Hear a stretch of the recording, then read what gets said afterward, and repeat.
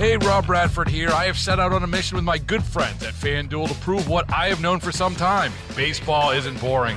Now I have a daily podcast to prove it with some of the most notable people in the baseball world, screaming baseball isn't boring from the mountaintops, or at least agreeing to come on our show. Players, managers, GMs, and yes, even the commissioner of baseball, Rob Manfred. It has been a constant wave of baseball's most powerful voices. So join the revolution. Subscribe and soak in Baseball Isn't Boring. Listen on your Odyssey app or wherever you get your podcasts. You'll be glad you did. The North Texas stories you need to know. This is the All Local from News Radio 1080 KRLD. So how can we stop it from happening again? Good afternoon. Welcome to the Afternoon All Local. I am Austin York. The Texas Senate Committee reviewing the response to Uvalde is hearing from mental health experts today on how they work to help kids develop emotionally and socially. Mental health organizations are struggling to fill open jobs. Texas Child Mental Health Care Consortium presiding officer David Lakey says statewide vacancies are about 30% and even higher in Uvalde. Not because they weren't trying. They were trying to recruit people as best they could. It's just hard to recruit in some of these communities. The organization's Laura Williams says the top reasons students are referred to them are depression and anxiety. The pandemic has, of course, only exacerbated this, but those are the top two reasons for referral: is depression and anxiety, followed by anger. She says they're working to reduce a stigma associated with seeking mental health care, saying the group is working to show people what different doctors do and help families start working through issues early. Alan Skaya, News Radio 1080, KRLD. A Texas state senator is suing the Department of Public Safety for blocking his access to public records about the mass shooting in Uvalde. Democratic State Senator Roland Gutierrez's district includes Uvalde. He says the Texas Department of Public Safety improperly denied him access to public records related to the mass shooting at Robb Elementary School that killed 19 students and 2 teachers. His lawsuit accuses the DPS of providing misinformation and conflicting reports about what happened. He says they had 10 days to respond to his open records request or to ask for an exception from the Texas Attorney General's office, but he says they have not taken either of those steps. Stephen Pickering, News Radio 1080 KRLD. The Texas Court of Criminal Appeals has dismissed the appeal by former Balch Springs police officer Roy Oliver. That means he will have to serve his 15-year prison term. Oliver never denied he killed 15-year-old Jordan Edwards, who was a passenger in a car leaving a loud party in Balch Springs in 2017. Oliver, one of the officers who responded, testified during his trial he felt the car posed a threat to other officers. I had no other option but to use lethal force to try to stop. The other officers said they did not feel threatened. Lead prosecutor, retired Judge Mike Snipes, said the tragedy is Jordan Edwards' death. He was a wonderful young man. He would have been a successful and wonderful grown man. And this was a tragedy that should never have taken place.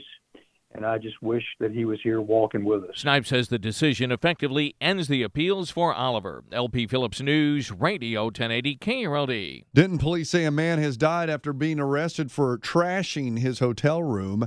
It happened at a hotel on I-35 last night. Police got a call that a man was screaming, breaking things, and trying to get into the rooms of his neighbors.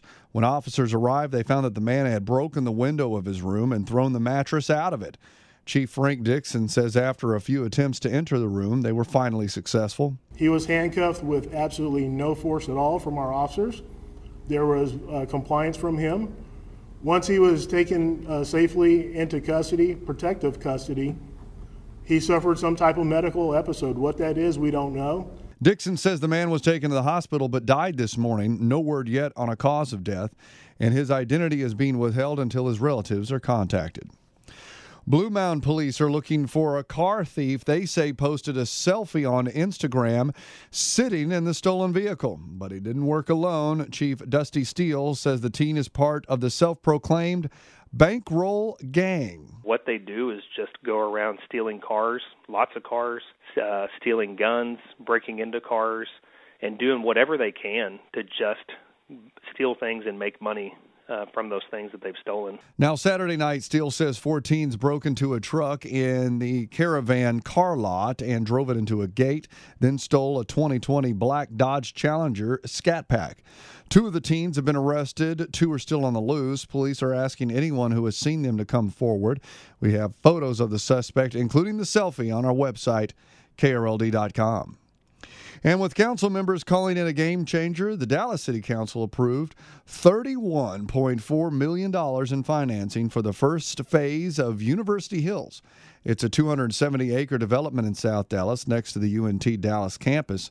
Councilwoman Kara Mendelson says it'll go a long way to improving the region. This is a huge step for Dallas in helping end our racial and financial segregation in the city.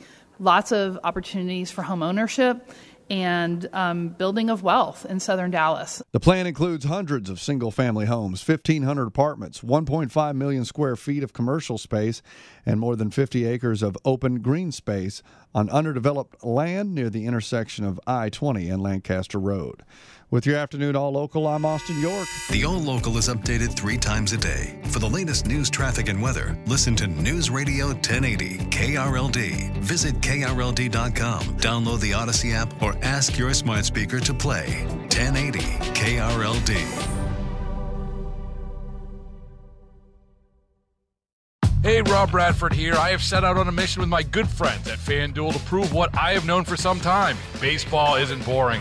Now I have a daily podcast to prove it with some of the most notable people in the baseball world, screaming baseball isn't boring from the mountaintops, or at least agreeing to come on our show. Players, managers, GMs, and yes, even the commissioner of baseball, Rob Manfred. It has been a constant wave of baseball's most powerful voices. So join the revolution. Subscribe and soak in Baseball Isn't Boring. Listen on your Odyssey app or wherever you get your podcasts. You'll be glad you did.